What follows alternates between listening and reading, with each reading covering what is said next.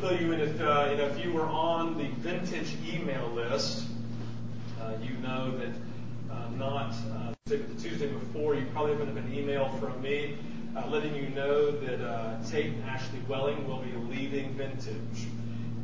And so I wanted to get up here just share a little bit this morning about that. And I basically want you to know this, and Ashley, you just need to know I cried in the first service talking about Joel, so I cry again. I will just love it. So, but it's one of those things that people ask me, how do you feel about that? So it's just a really bittersweet thing for me. It's a bitter thing for me because Tate and Ashley are two of my favorite people in the world. Tate's been here almost 3 years, and Ashley's been here since they got married, right? And we just love having them around. They are a part of our family. Listen, the DNA of who we are as Vintage is shaped by Tate, by his terrible stories on stage when he's in worship, right? He's up there and tell us these stories. Remember the story about the Hogan jumping into the pool and getting algae all over him, and it was God speaking to him that there's like algae in his life that's sin, that God still holds him and loves him. You remember that story? That was an awful story, Tate. And so, but anyway, but so they're literally part of our family.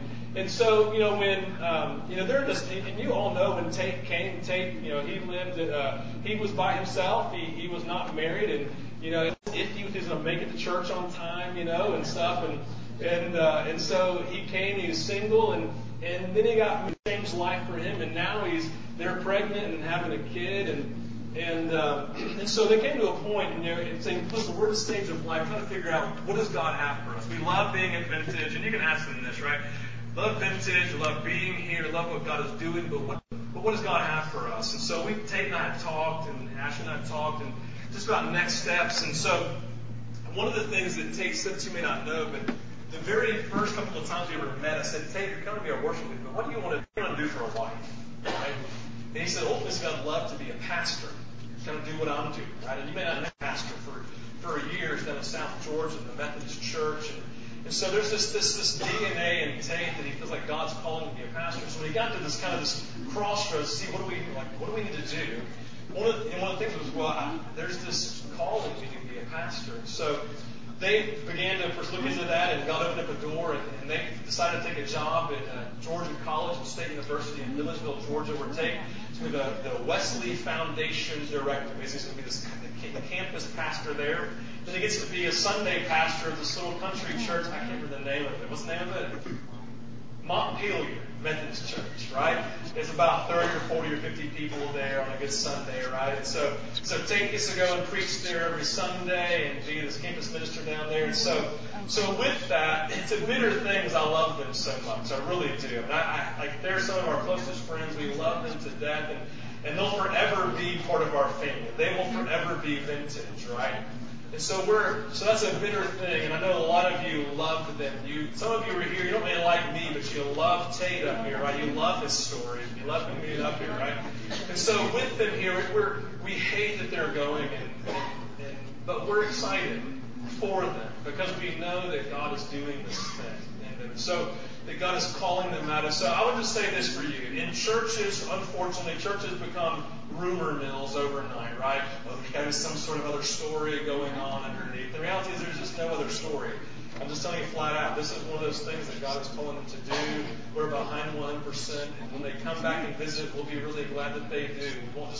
We're really excited about what God has for them.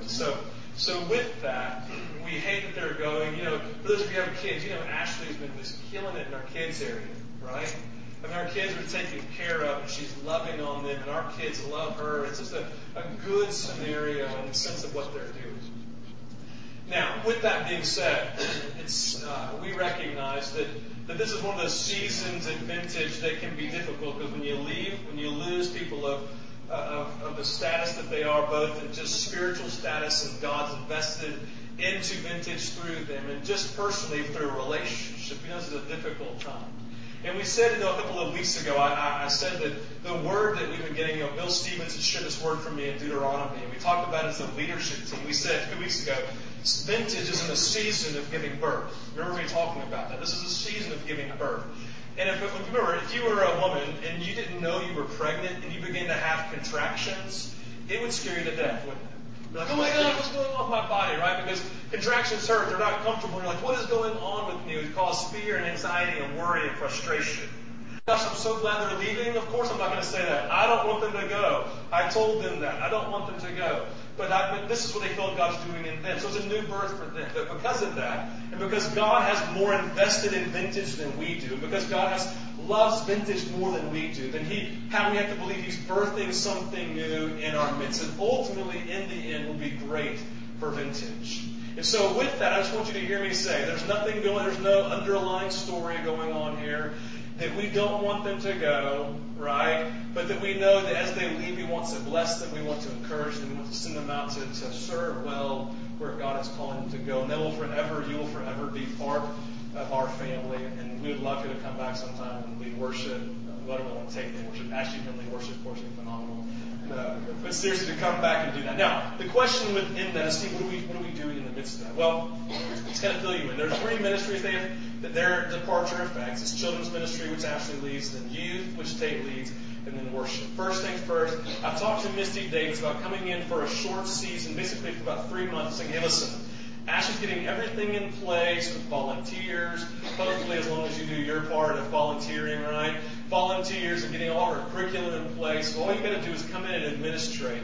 Just come in and invest into our leaders. Make sure you get all of our volunteers in place. Misty Davis, she's not, Kelly's right there. Kelly's got his thumbs up. Right? Misty's away this week doing some work, but she said, I would love to fill in. I'd love to come in and help. I love children. I love the village. They serve in there diligently.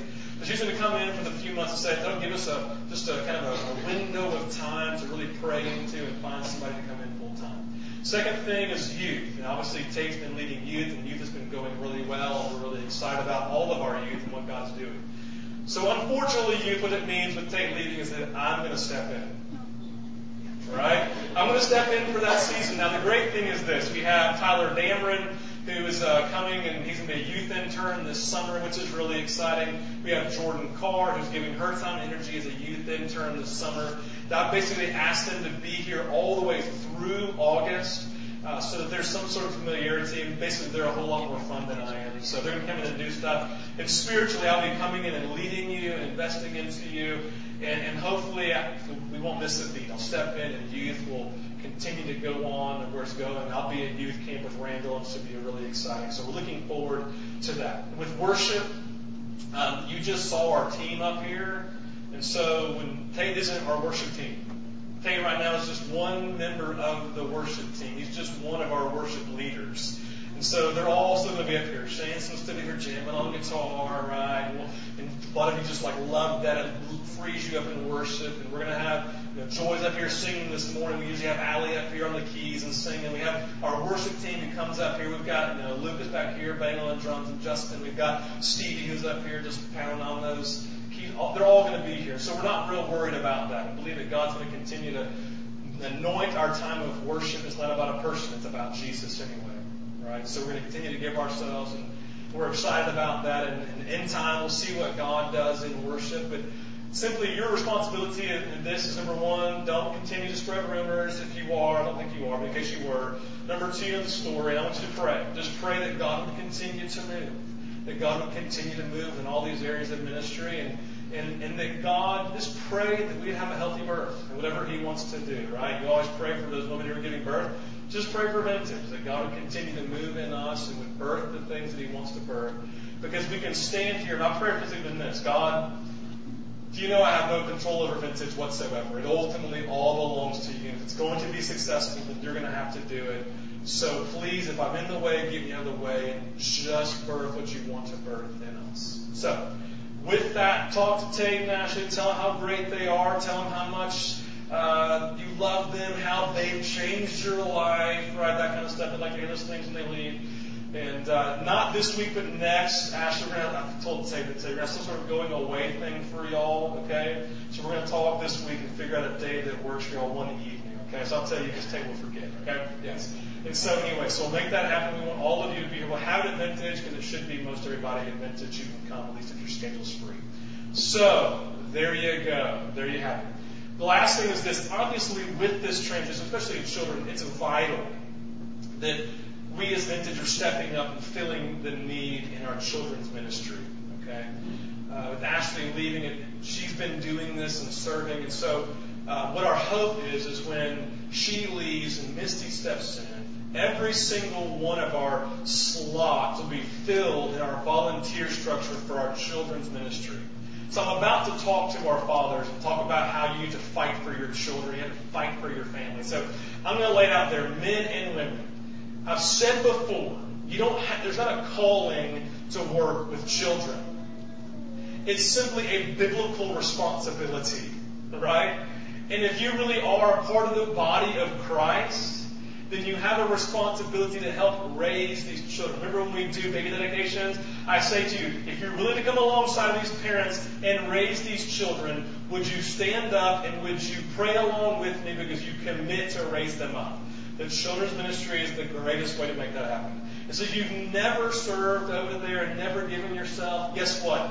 You have an unbelievable possibility right now to do that in this season. I'm asking just to suck it up. I know you're like, oh my gosh, kids, they just stressed me out. Guess what? You're gonna love it. Ashley will tell you, anybody who's ever been in there, they say, it wasn't as hard as I thought it would be. In fact, it was awesome, and everybody should do this. Okay? So there's the plug for children's ministry. I need you to do it. That would be fantastic. All right. So real quick, if you are a father, I want you to go ahead and stand up. Go ahead and stand up if you're a father. How many of you know it's Father's Day today? All right, it's Father's Day today. All right. So can you hand me that bucket? Can you hand me that? Bring that back, please. Ask Buck to do that. All right. Okay. Now, so here's what I want to do right now. We're going to celebrate our fathers. So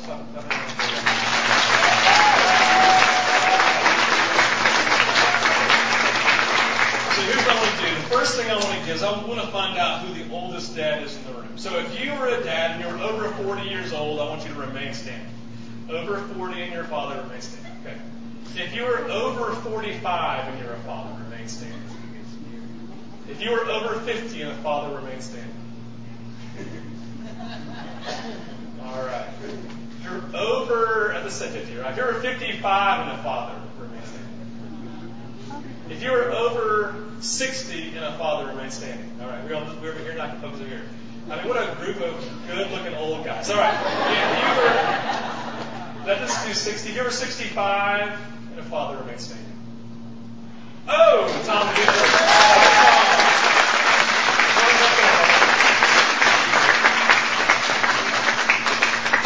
Thomas, how old are you? 74. 74? All right. Stay right here. Turn around real quick. Everybody check out the face of this good-looking old guy. All right. Now, I'll just let you know, there's somebody here at the first service who was like 81 or 84, so it was good, right? You would have lost if that was the case, right? That's right, you keep your church old guy right now. Okay, at least in this service, your church old service guy. So, now, Father, again, go ahead and stand up. What we're going to get now is those who, so if you are a father and have 2 or more children, remain standing. 2 or more children. 2 or more.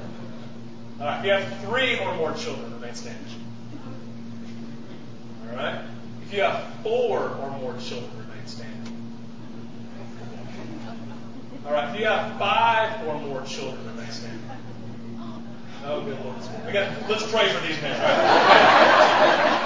If you have 6 or more children, remain standing. Okay. So do this now. If you have 7 or more children, remain standing. Okay. If you have 8 or more children, remain standing. Oh, you might have 7? Is that where we are? You have 8? Then you come up. You get 8 wins, right? 8 wins? All right.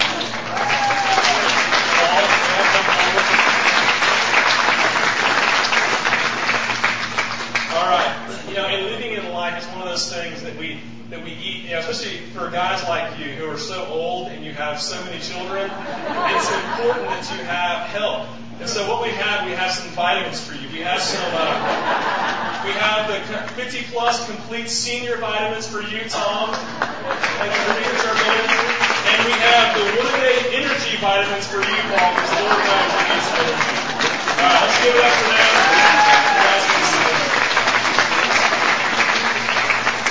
All right.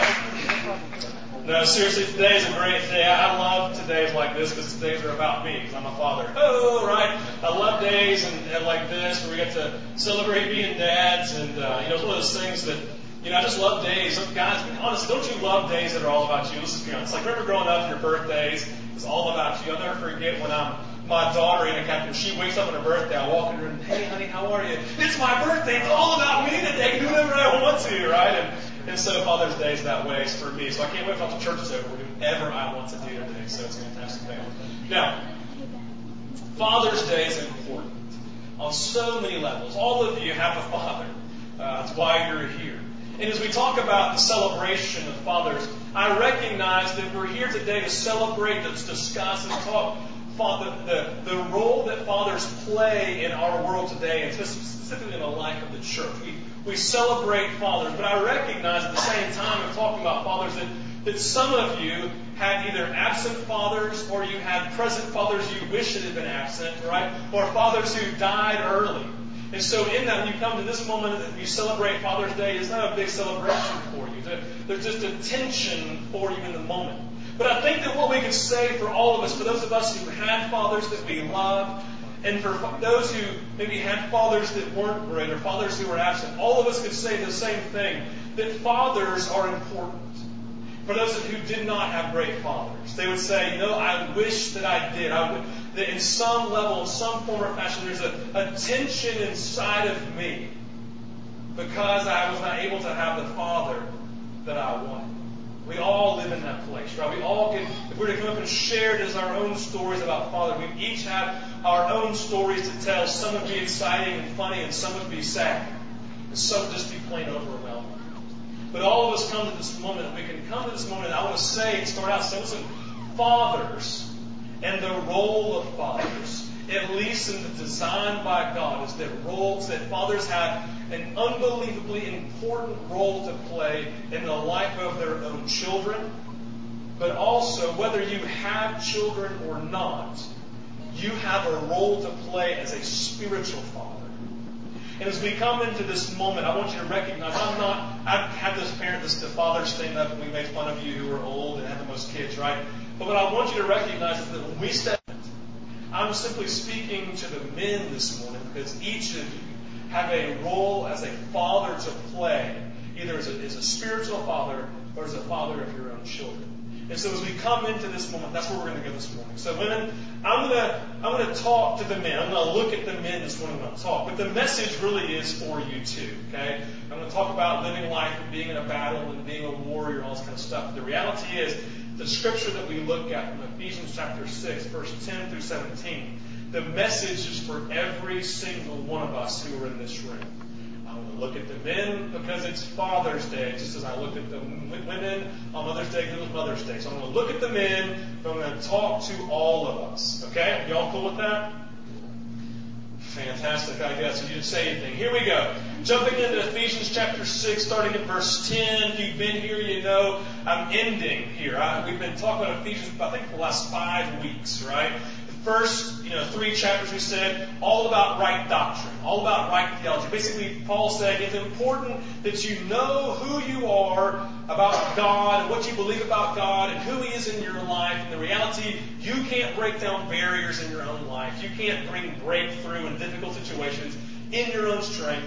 You need the power of Jesus. And he says, but it's important, in chapter 4 and 5 and half of 6, that what you do measures up to what you say you believe.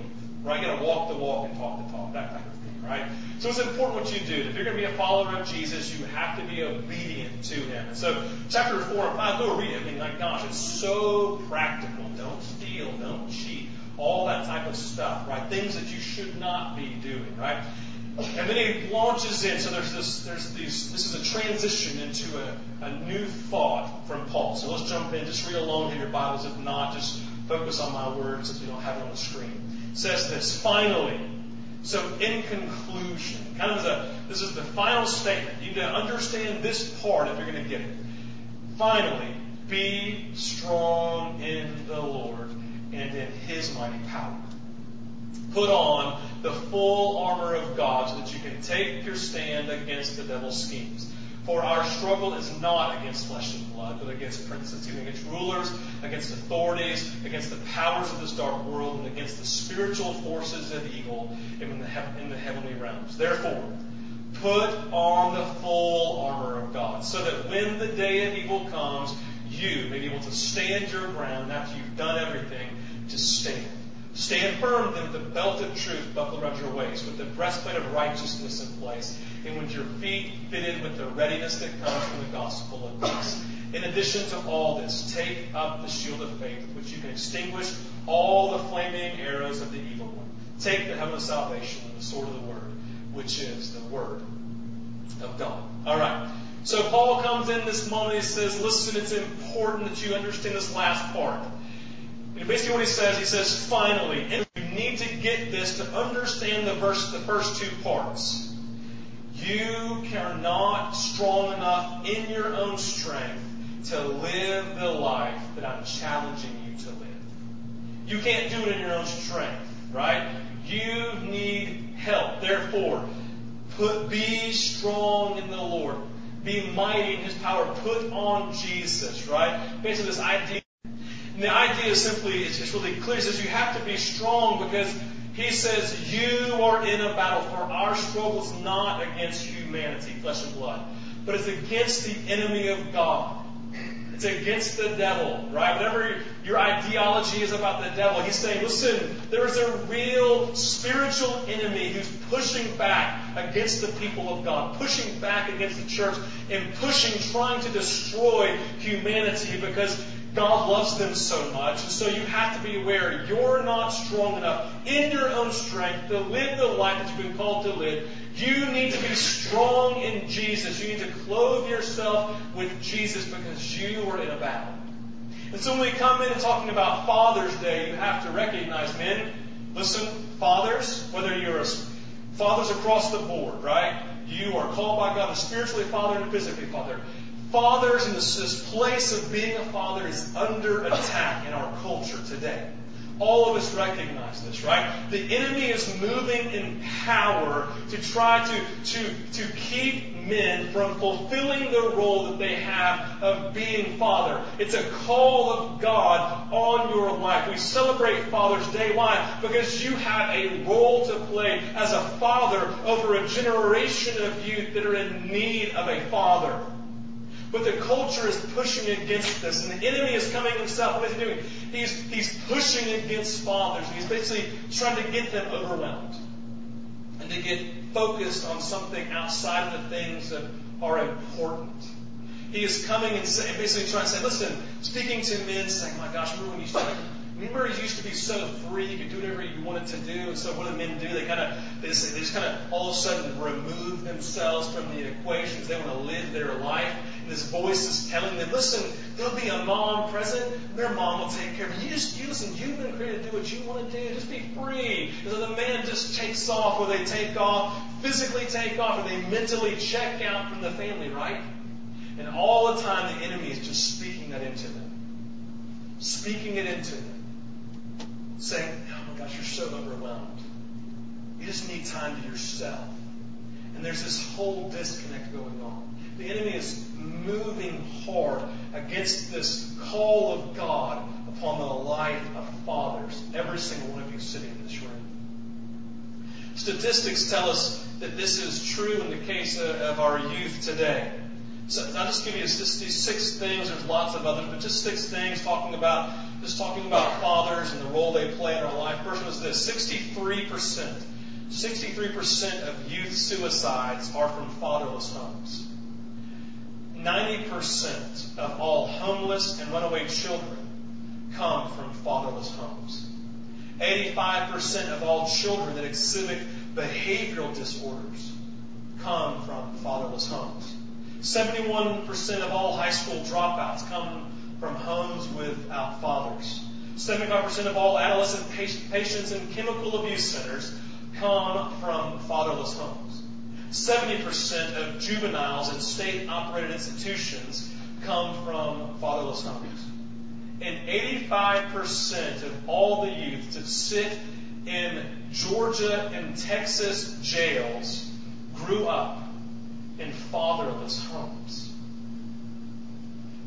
Fathers not present. Fathers being destructive. Fathers not engaging. Fathers not being what they were supposed to be. The enemy stirring in their lives, keeping them from fulfilling the call that they have in their life. And what happens is the youth are then left saying, we have a mother who loves us maybe, but there's over here a father who doesn't. Or maybe I have no parents who are loving me. And they're lost in the moment. And God is looking down saying, I've raised up fathers to fulfill this place and investing into their home and investing into their family, investing into their spiritual family, because there are youth and children today who are desperately in need of a spiritual father. And I would say there are women and men in this room who are 30 and 40 and 50 years old still looking for a father. Someone who will engage them and invest into their life. Listen, the roles of fathers are important in the eyes of God. He's raised them up with a calling, and their calling is vital and it's important. Fathers, we have a role to play. We are under attack today. We all know that fathers are important, don't we? Fathers have either damaged us or have played a vital role in growing us into who we are today. Fathers play a vital role in the lives of children, and we all know this to be true. Think about the impact that I was talking to my sister-in-law several years ago while we were still doing college ministry in Florida. And she was saying, hey, what are some of the things that you wrestle with most in college ministry? And we were in a season of girls just struggling with eating disorders and cutting themselves and giving themselves away sexually in college because they're just looking for someone to love them. I said, it's just identity. Their identity. They really have no idea who they are. They're just struggling every day. I talk to them and they sleep with some guy on Friday night and they come to me on Tuesday and they're just broken over it and they're afraid they're pregnant and they're just afraid of all these things. And I bet these girls will come up and they have these long sleeve shirts on because they're cutting themselves, because they're just wrestling in life. We have these women who are coming up, they're just struggling with eating disorders just over and over and over, can't break free from it. And I said, it's all because of this broken identity and who they are. She's looking, she said, wow, that's overwhelming. She's like, I can't really identify with that. But I can see how it could be true, I guess. I said, what do you mean you can identify? She's like, well, she said, when I'm growing up, literally almost every day of my life, I would come into the kitchen and my dad would be sitting there. She said, I would be terrible. I would have these grubby clothes on, I got bags under my eyes, my hair's everywhere, I just don't look pretty. And my father would look at me every day and go, oh my gosh, you are so beautiful. Oh my God, you're just so beautiful. You're just a princess. That's what you are. You are a princess. And I just can't get over. I can't believe you're my daughter. She'd go like, "Oh, Dad, stop it." Right? And she'd be like, I know what I look like, right? I know all of this. But she said, my dad literally did it every day. Every day that I was home and he was home, and either I would come to the kitchen, he would come to the kitchen, every day he'd go, just stop and just look at me. He said he right through me because he knew on the inside, he felt this way about me. She said, I'll tell you what's with me. And to this day, she lives in this confidence. Listen, for those of you who know my wife, you know that my wife is very self-confident, right? She doesn't have problems sharing her opinions. She has no problem telling you what to do, right? My wife is very self-confident. You know why? Because every day of her life, she lived in this place of knowing her dad thought she hung the moon. Her dad died in October of 96, right? And it was just this major blow to her life, right? Just like it is for anyone who's lost a loved one or lost a parent. But she, to this day, lives in this place of just hearing again these words of her dad talking about how much he wanted to be with her. Right before he died, he wanted to hang out with her. She said, I'm going to Willie Nelson concert at Cowboys. You want to go? He's like, yes, I would love to go. He didn't want to go see Willie Nelson. He wanted to be with Randall. And in this place, she just lived in this knowledge that she was loved by her dad. We all know these places, these roles, that if your dad was present in your life, how important he was to you, right? That in his presence, you felt safety, right? As a kid, you probably went places you never should have gone, but with your dad with you, you felt safe. Listen, I used to minister in the streets of Athens at like 1 o'clock in the morning. And it was a scary place to be. And there was a dude named John who brought his it was like a 5-year-old son and a 7-year-old daughter down with him every Friday to do ministry with us. And his kids walked around, thought they owned the place because their dad was with them, right? There's just safety that comes from dads who are present in our lives. Think about all the discipline that your parents did for you, your dad specifically, maybe growing up, the boundaries it set on you that you got so angry. You said, why, kids, I'm going to let them do this, right? And do you let them do it? No, right? Because your dad set boundaries and literally protected you. And when you look back, you go, thank you, Dad, for discipline, setting boundaries for me, because if you had not set them, then I may have died or something really bad may have happened. Listen, there are those in this room whose parents did not set boundaries with them, and they sit there and say, I wish they had, right? Parents need to set boundaries. Dad needs to set boundaries. We have this place that their presence gives us stability in life, that gives us stability, it gives us identity.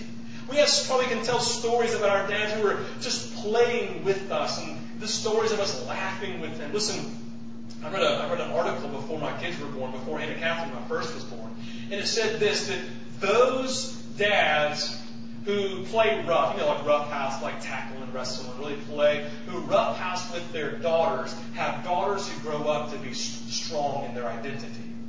I said, I'm going to play rough with my girls every day, right? To this day, seriously, I'm not sure if it's that playing rough helps them, or when they cry because you eventually hurt them by accident, you have to console them and get them close to you. I'm not sure which one is the actual right part of it, right? But there's just this whole idea, when you're playing, there's this idea of identity is being created. Listen, my girls will probably be very self-confident here, right? Because I'm just like roughhousing and playing all the time. But there's this whole idea, the fathers, the role they play in our lives. And then those of us who had absent fathers, or terrible fathers, or destructive fathers, you sit here and you hear this, and part of you gets agitated because you just wish that you had this. Because fathers have a role they're supposed to play in every single one of our lives. They have a role that they're called to play. And so what I want to do this morning is I want to talk to us as fathers, and I want to name these things, these 3 things that we have to recognize about our own identity as fathers. These roles that we have to play as fathers, spiritual fathers, physical fathers, in the lives of people that we're a part of every day. So I'm going to just name these 3 things. Number 1 is this. You are in a battle. You're in a battle. And listen, you're not wrestling with any human being. You're not wrestling with your wife. She's not the issue. You're not wrestling with your children. They're not the issue. You're not wrestling with your neighbor. You're not wrestling with your boss. You're not really even wrestling with yourself. You wrestle not against flesh and blood, but against a very real enemy who looks at us as humanity, God's greatest creation. And he says, my goal is to kill, to steal, and destroy every single one of you. Man, you are in a battle. And if you're believing a lie that there's something outside that's a human being that you're literally wrestling with, or some sort of object you're wrestling with, then you are issue with flesh and blood. No other human being is really our issue. We wrestle against a very authentic and real enemy in the spirit realm, who is looking to kill, steal, and destroy you. And as fathers, he's trying to kill you and steal your purpose and your calling, so that the children who are supposed to be under you would falter and fail. You have to wake up to the reality that you are in a battle, and you are wrestling every day with it. The enemy is working overtime against you.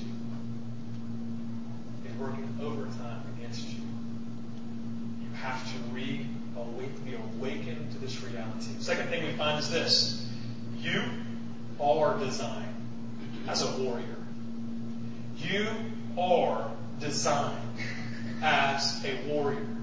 Now listen, there are men in this room that you hate war. You're a pacifist in heart, right? You don't like the movie Gladiator. You don't like the movie Braveheart. You don't like Lord of the Rings trilogy, right? You like to sit down with your wife and cry in movies, right? And let me tell you what, listen, our culture defines for us what a man supposed to look like, right? They're gonna drive big trucks, right? And they are going to they're gonna fish and they're gonna hunt. They're gonna always love to kill things, right?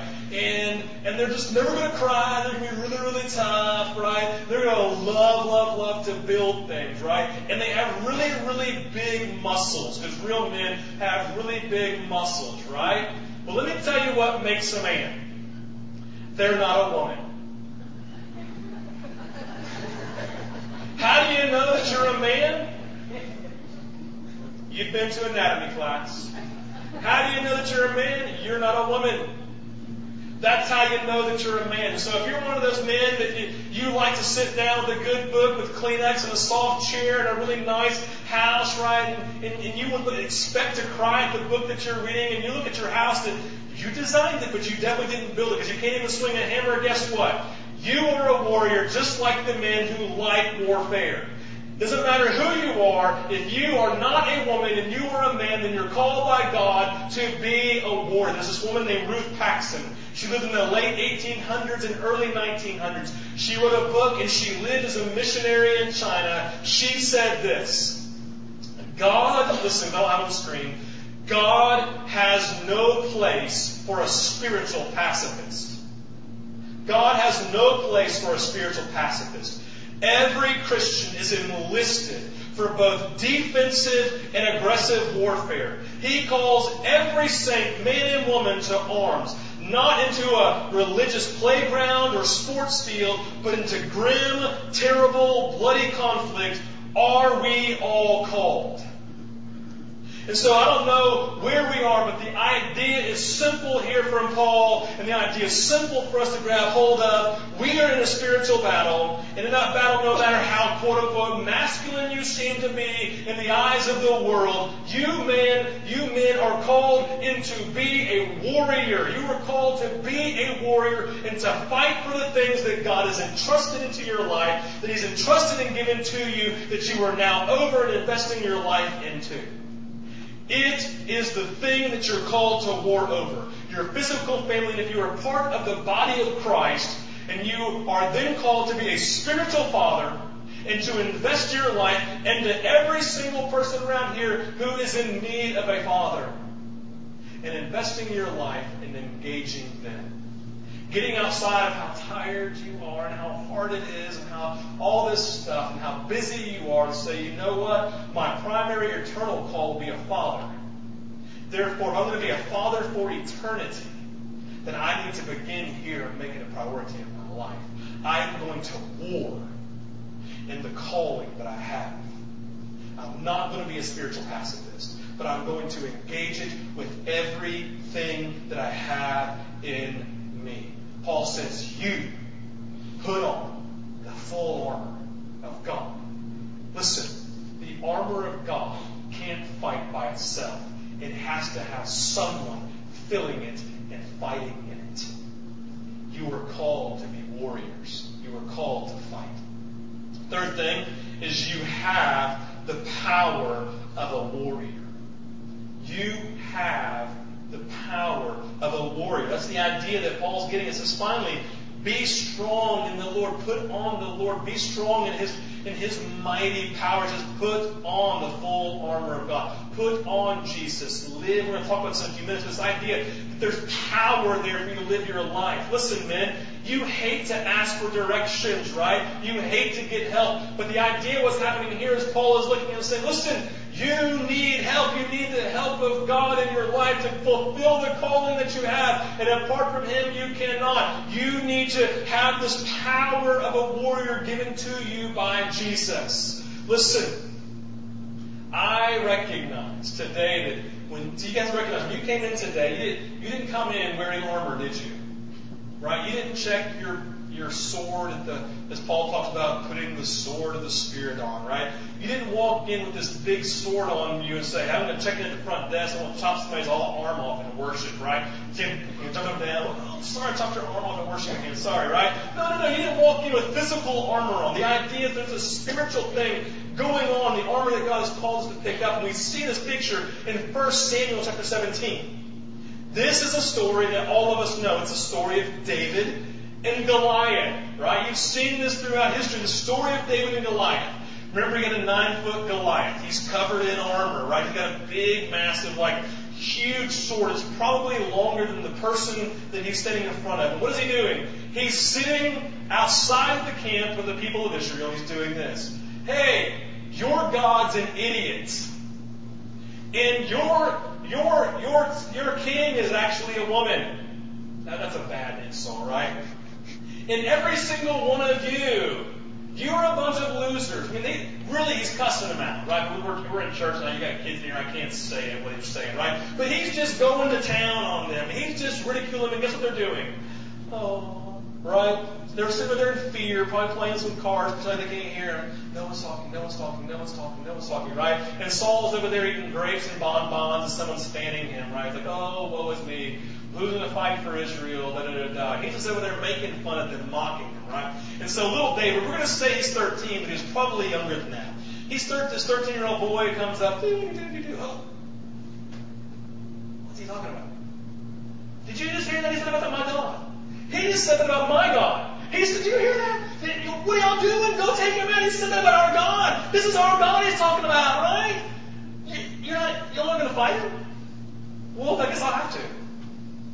And so Saul, being this brilliant king, thinks the best thing to do is to let this 13-year-old boy go fight this 9-foot man. That is brilliant, right? That would be my choice. Let's pick a 9-year-old. Pick a 13-year-old to go fight this 9-foot man. It's idiotic, but Saul says, this is a great idea. Finally, somebody's going to come, right? And so David comes in and he says, listen, I've killed lions with my bare hands. I've killed bears with my bare hands. I can easily take this stupid Philistine who is mocking the name of my God. How dare he? I'm going to take him out. And so Saul brings him in and says, hey, that's great. In fact, let me give you my armor. So he comes in and he gets king's armor. And he puts it on him. And it says here, I love this verse, it says David says this in 1 Samuel 17. He says, I cannot go in these because I am not used to them. I can't go fight in this physical armor. I'm just not used to it. And he comes over here and he says, because when I just fought in the power of God. Don't you love this reality? In man's eyes, we want to fight in our own strength with our own resources. And David is saying that never works for me. What works for me is I go over here and I empower myself with the power of God. And look what happens. I just killed bears and lions. It's not that hard. What? And so Saul says, fine. So David goes out. Let's pick it up here in verse 45 of 1 Samuel 17. So I love this. David said to the Philistine, you come against me with sword and spear and javelin, but I come against you in the name of the Lord Almighty, the God of the armies of Israel, whom you have defied. This day the Lord will deliver you into my hands, and I'll strike you down, and I'll cut off your head. This very day I will give the carcasses of the Philistine army to the birds and the wild animals, and the whole world will know that there is a God in Israel. All those gathered here will know that it is not by sword or spear that the Lord saves, for the battle is the Lord's, and He will give all of you into our hands. This is awesome. This is like that monologue at the end of every movie where the warrior stands up and gets bigger than he really is in real life, and the music comes in the background, and he begins his dialogue, right? Every single man, and really probably woman in the world, wants a monologue moment in life, don't we? That really actually happens. You want that? I'll take you down right now. Monologue moment, right? You know what I'm talking about? Those moments where you just do your deal, you say it, and it actually happens, and everybody goes, oh my gosh, right? And so David has his monologue moment right here, and Scripture tells us that, man, he comes along, and what happens? Goliath dies. Listen, it wasn't like Goliath never had fear. You know why? Because he stood there cocky, and the next thing you know, he's dead. Right? And it's this moment where all of a sudden David comes in and he's like, hey, nobody messes with my God.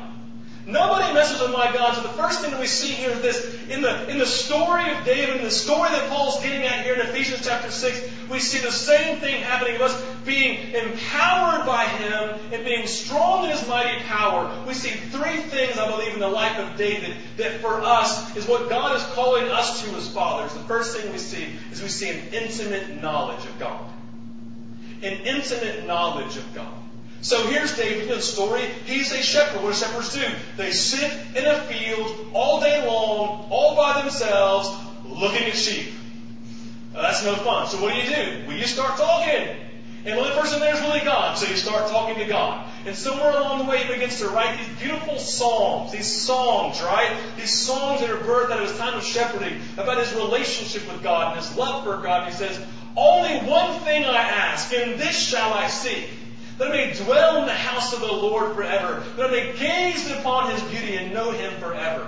This is David's heart, right? He has an intimate knowledge of God. When he sits there with God, when he sits there being a shepherd and he's talking to God, he's not just having a conversation and learning like you would in a book about God. He's having an intimate knowledge and relationship with a living, breathing God. And so he comes into this moment with Goliath in this relationship with God, not as if God's up in heaven, but as if God is standing with him in the moment. And the next thing we find what that does is it breeds, number two, David had this unbelievable confidence and faith in God. Listen, what made David think that he could grab hold of the lion and kill him? That's just stupid.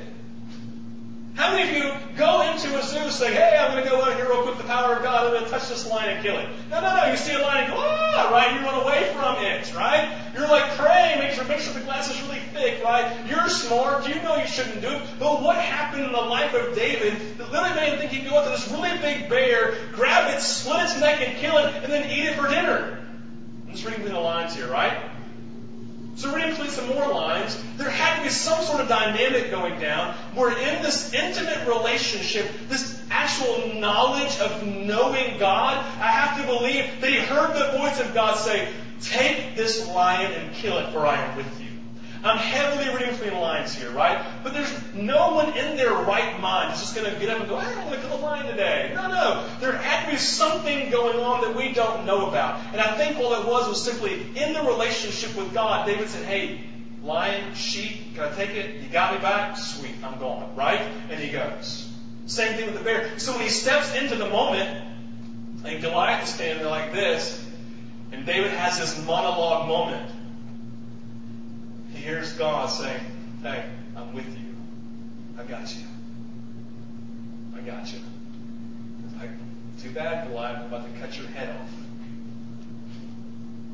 Because in the moment there was this unbelievable confidence in who God is because of this faith, this relationship, this intimate knowledge of Him. And the third thing we see David doing is simply honoring the name of God.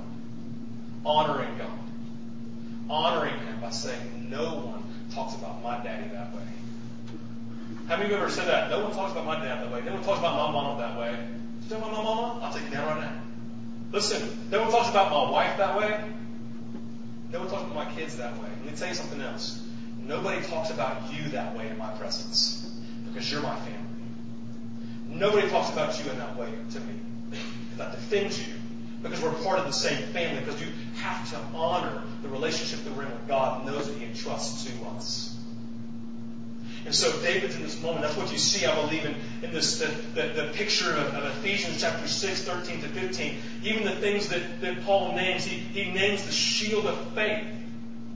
Faith is an intimate confidence in God. I put the shield of faith up. Why? Because I have confidence in who God is. The breastplate of righteousness, this thing that covers us, righteousness, it says Abraham was credited to Abraham as righteousness because he believed God. Simply what it means is righteousness that covers us is simply having faith in who God is. The sword of the Word that we're sitting here checking at the front desk, what is it? It's simply the words of God that have been invested into us because we spent time with Him like David did, in intimate knowledge of everything that's about Him, the shoes of the gospel of peace. Peace is a fruit of the Holy Spirit being present in our lives.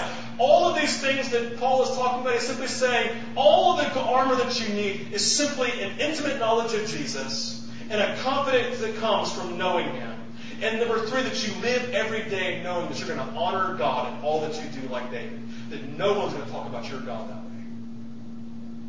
Fathers, you have a call on your life. You are called to the battle. You are a warrior. And you've been empowered to war. The Holy Spirit is moving in you. For those of you who know Jesus, and the thing that we have to do is engage it. Paul's being very clear. He says, listen, you have to be strong. You have to be strong in the Lord, and you have to be strong in His mighty power. You have to clothe yourself with this intimate knowledge of God, this confidence of God, because the enemy is strong, and he's moving every day. The statistics don't lie, and we have to be aware that you have to step up, and you have to let God be God in your life, and you have to begin asking for directions, and you have to begin to say, God, I have nothing to offer to bring strength to anyone, but I give myself to you and say, be strong in me. I want to know you. I want to walk with you. I want to hear your voice, and I want to honor you. And I want to have faith. I want to trust, and I want to believe. This is the call this Father's Day. It's the call on your life. It's a beautiful call, because what He says is, if you will come and do this, then I will give you my mighty power, and you will succeed in all that you do. For I've come that you might have life and have it abundantly. So come and be a father, spiritually father. Come alongside and let's watch the statistics go down as we do our parts this Father's Day to be the fathers that God has called us to be. So men, let me go ahead and have you stand. If you are not a woman, then I want you to stand. Okay? No matter how old you are.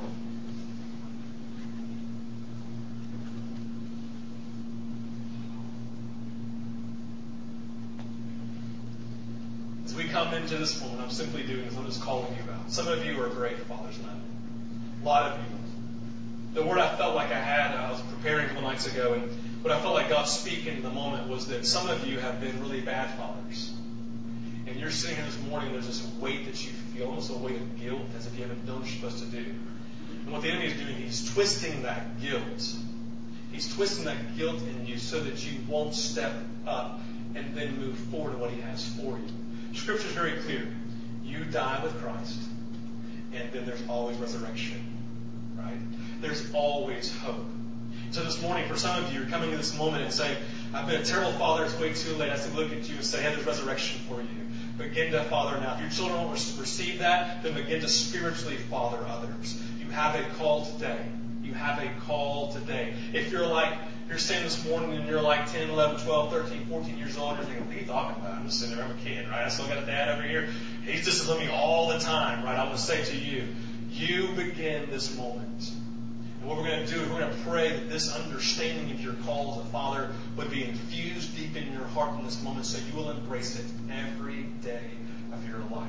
Because the reality is there are friends of yours in your classes who have no fathers. And although you are their friend and you are an equal and a peer to them, because of where you are spiritually, you can come alongside and spiritually father, spiritually love them. Hear them. And so men, calling out today. Calling out. I love this. I look at my son and you're like, my gosh, you're awesome today. You should be up here talking, right? I love this. I love seeing you as men standing up, because the reality is you've been called out, no matter where you are, to come and be intimate with God, to have a faith in Him. You live every day in the confidence of who He is and of who you are, and you live every day to honor Him by defending those. Stevie, stand up straight. By defending and by honoring the call that God has on your life. So with that, women, you're going to pray along with me, okay? Women, I want you to touch the arm of some guy next to you, no matter who it is. Make sure if you can't touch the guy, then just put your hands towards them, right? We're going to pray. I'm going to pray, and women, you just pray. But what we're going to pray is there will be an awakening in the hearts of our men here, that they would step up to who God has called them to be. There'd be that awakening in their life, a stepping out of guilt, stepping out of condemnation, stepping out of a slumber that they may be in, and just an awakening to this conviction call to be the spiritual parent right where they are. So with that, just begin to pray. Father, we ask now that you would come in power. We pray that you would exalt yourself. Lord, we're asking that you would move in the lives of these men, of us as men who are standing here. And Jesus, we're saying, God, would you do this work in us, God? Would you cultivate this intimacy, Father? Would you cultivate this faith and this deep knowledge of you, Jesus? Awaken us, Father. Scripture says, awake, O sleeper, rise from the dead, and you will shine on us. To wake up and to get up, God. And we praise you that you are always faithful to fill us, to bring your light into our darkness. Father, I pray today that you would speak into us, God. That you would take those who are walking in guilt and condemnation, and that, Lord, you would convict us of truth and move us into a place of resurrection and life. Holy Spirit, would you move in us as men this morning to be who you have called us to be? Mighty warriors who can give monologues all day long because we are empowered by the Holy Spirit. Father, we love you. We just speak this release now into our men. Lord, in Jesus' name. Father, come. Well, good. You guys can be seated. Happy Father's Day. Women, that message was for you. You're called to be mighty warriors also. Okay? You can have your own monologue moments. My mom had many of those. Prayer for me. Just believing and fighting for me to be who I am today. So did my dad. And so as we leave today, I want you to leave. I want you to celebrate. I want you to enjoy yourself today. If you leave today having a brokenness because of a brokenness between you and your Father, then I want you to recognize that you have a spiritual Father who wants to be intimate with you, just as David was in the field. And there's a place where he won't just take away the hurt, but he'll minister in the midst of it. And he'll speak life to you in that place. Okay? And so with it, if you'd like to stay and just worship, some tape will be leading us. If not, you're more than welcome to go. You guys have a great rest of your Sunday. Don't forget, I forgot to announce it. Listen, men, Thursday night at 7 p.m. Everybody say Thursday night. Thursday night at 7 p.m. we're having a men's hangout time over here at Vintage. We'll have dinner. So 7 o'clock, if you're not on the email for that, just be